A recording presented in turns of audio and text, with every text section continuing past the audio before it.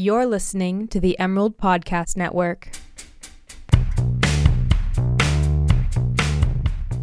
Hey there, Emerald Podcast listeners. I'm Franziska Monahan. I'm your podcast editor for the Daily Emerald. Today I'm here with Jennifer Fleck, the senior news editor for the Daily Emerald, and we're going to talk a little bit about what it's like to cover sexual assault on a campus as a student. So, Jennifer, when did sexual assault start to become a really big point of coverage for the Emerald? Well, in my personal time reporting for the Emerald, I've been here for almost 3 years now. When I began, I was a politics reporter, so I wasn't really aware of its place on campus. But once there was the assault in March of 2014, the alleged assault between 3 UO basketball players and a UO student, that's when things really started taking off as far as our coverage centered around that, because we really wanted to focus on how the university was responding and what were going to happen to the basketball players and student involved. Okay, and so where did it sort of go from there?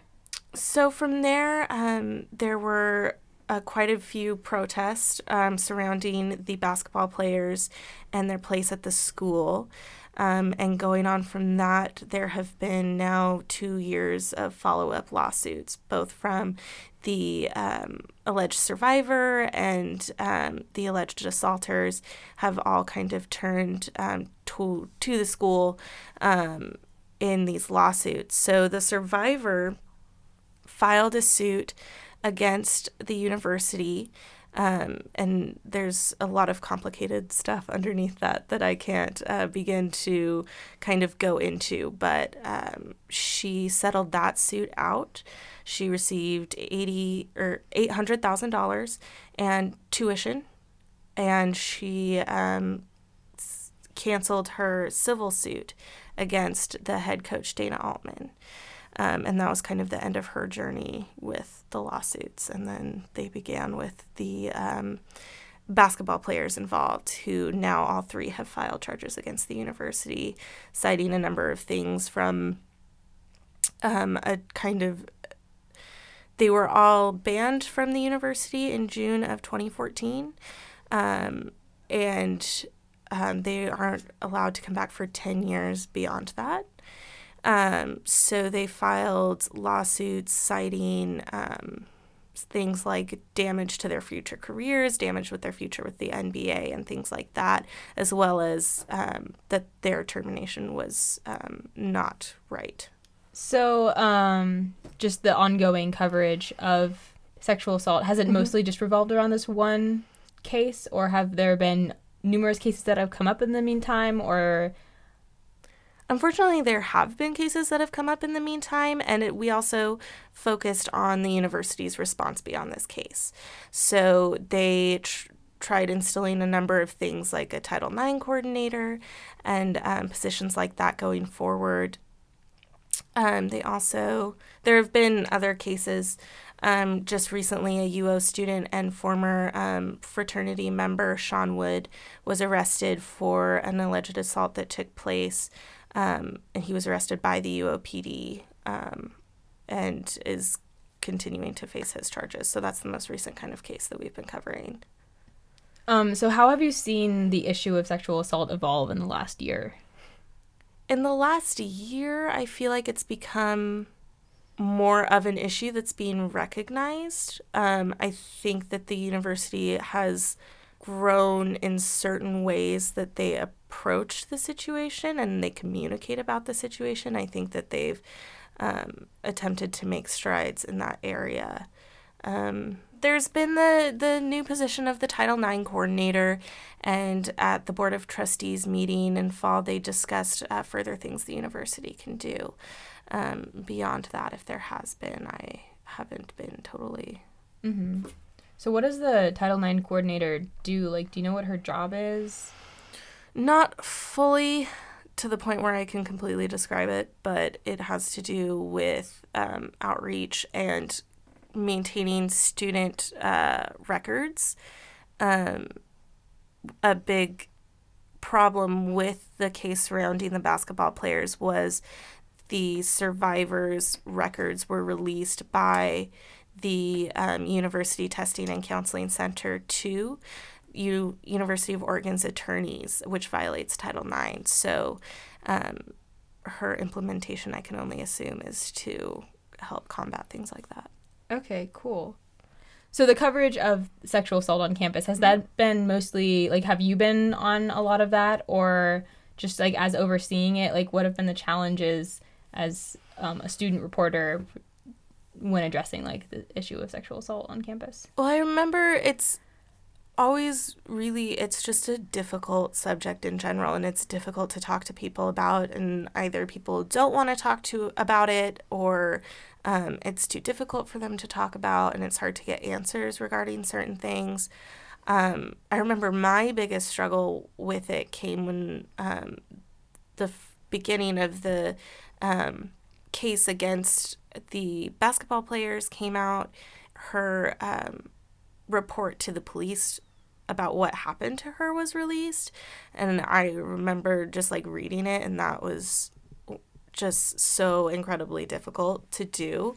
It's hard to kind of read something like that has allegedly happened to one of your peers, and so that makes it difficult to report on objectively when you're kind of in a situation as a female at a university having to report on sexual assault against other females at your university.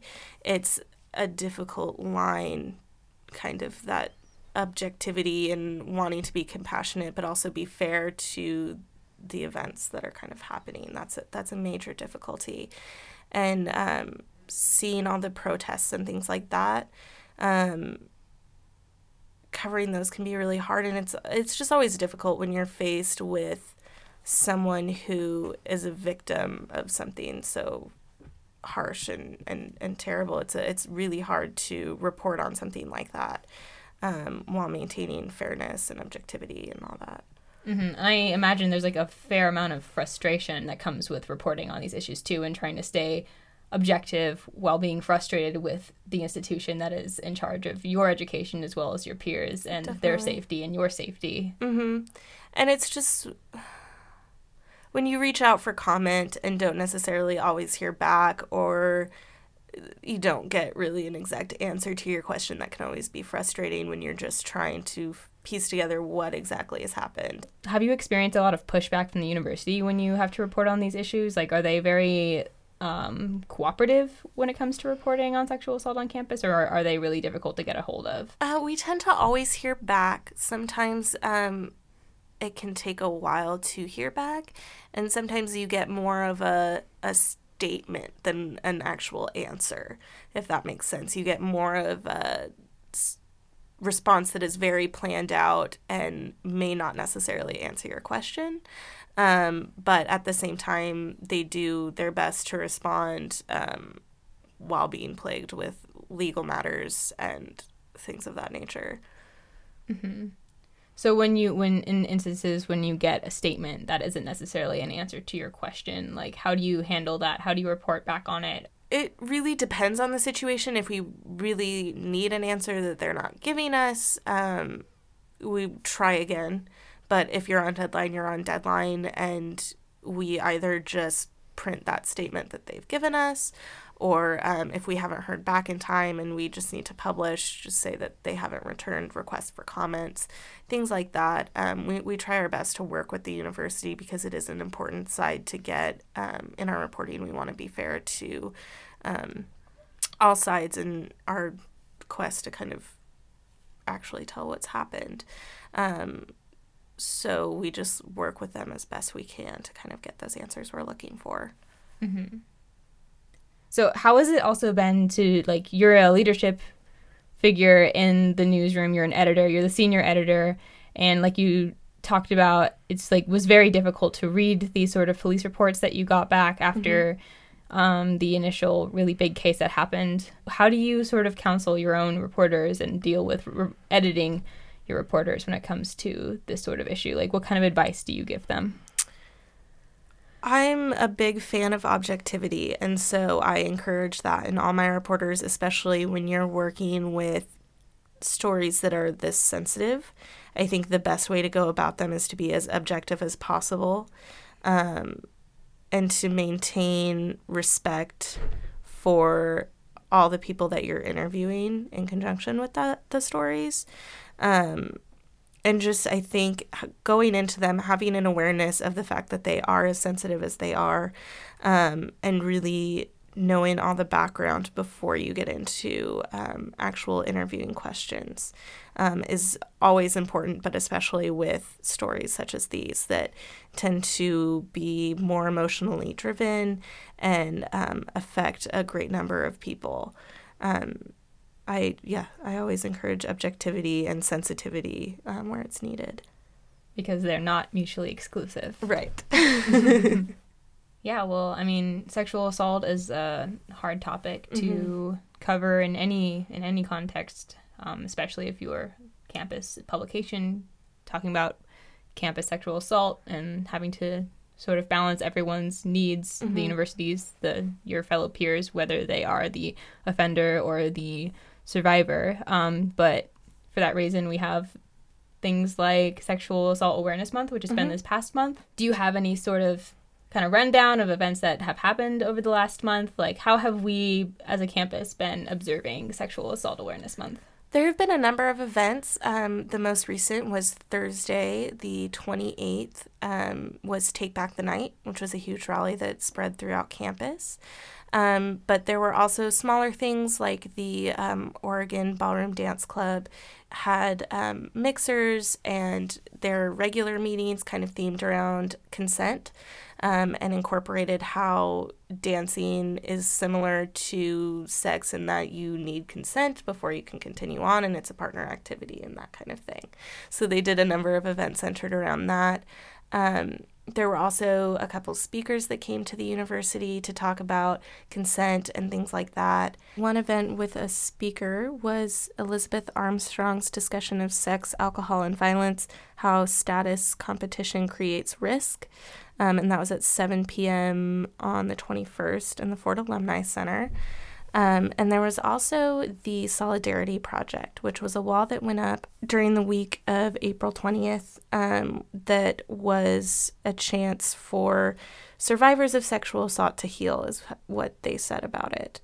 It was a 9-foot-tall black rectangular wall where participants could write words of encouragement for sexual assault survivors and things like that. That was in the Memorial Quad and was... I remember seeing that. Yeah. It was funded by the group Arise and was up from 2 to 6 for people to write on and kind of take inspiration from. But yeah, so that was one of the projects that was around campus to kind of provide support. So the main event on campus for Sexual Assault Awareness Month was at the end of the month. It was Take Back the Night, which was co-hosted by the Women's Center and the Sexual Assault Support Services. Its purpose was to raise awareness about sexual violence. People marched down University Street. Over 400 people attended. President Schill made an appearance at the event, and a number of people shared their stories with the crowd. And the Emerald live tweeted the event while we were there. Here's some of the audio from our coverage last night. However we dress, wherever we go, yes means yes and no means no. So yeah, I wasn't able to make it to Take Back the Night last night, but I imagine it was a very powerful experience for those who did go. And like you said, the Emerald live tweeted the event, and you can go back and read those tweets and see images from the event on the Daily Emerald website. We have a wrap-up of the whole Take Back the Night march and speakers. So anyways, that basically covers it for our conversation on sexual assault on campus and what it's been like to report on that as a student, and as a female student especially. There's been a lot in the last year in terms of sexual assault awareness and cases, unfortunately. Maybe not as much as one would have hoped for development, but every year we have more efforts like the wall in the Memorial Quad and Take Back the Night is a yearly event, and it's always an effort by students to be supportive and to create change on campus. And that's also what we try to do as a student newspaper as well. I think April is a great month to see people kind of come together and face the issue with a new sense of positivity and sense of progress. And hope, for sure. Yes. So this has been me, Franziska Monahan. I'm the podcast editor for the Daily Emerald. And I'm Jennifer Fleck. I'm the senior news editor at the Emerald.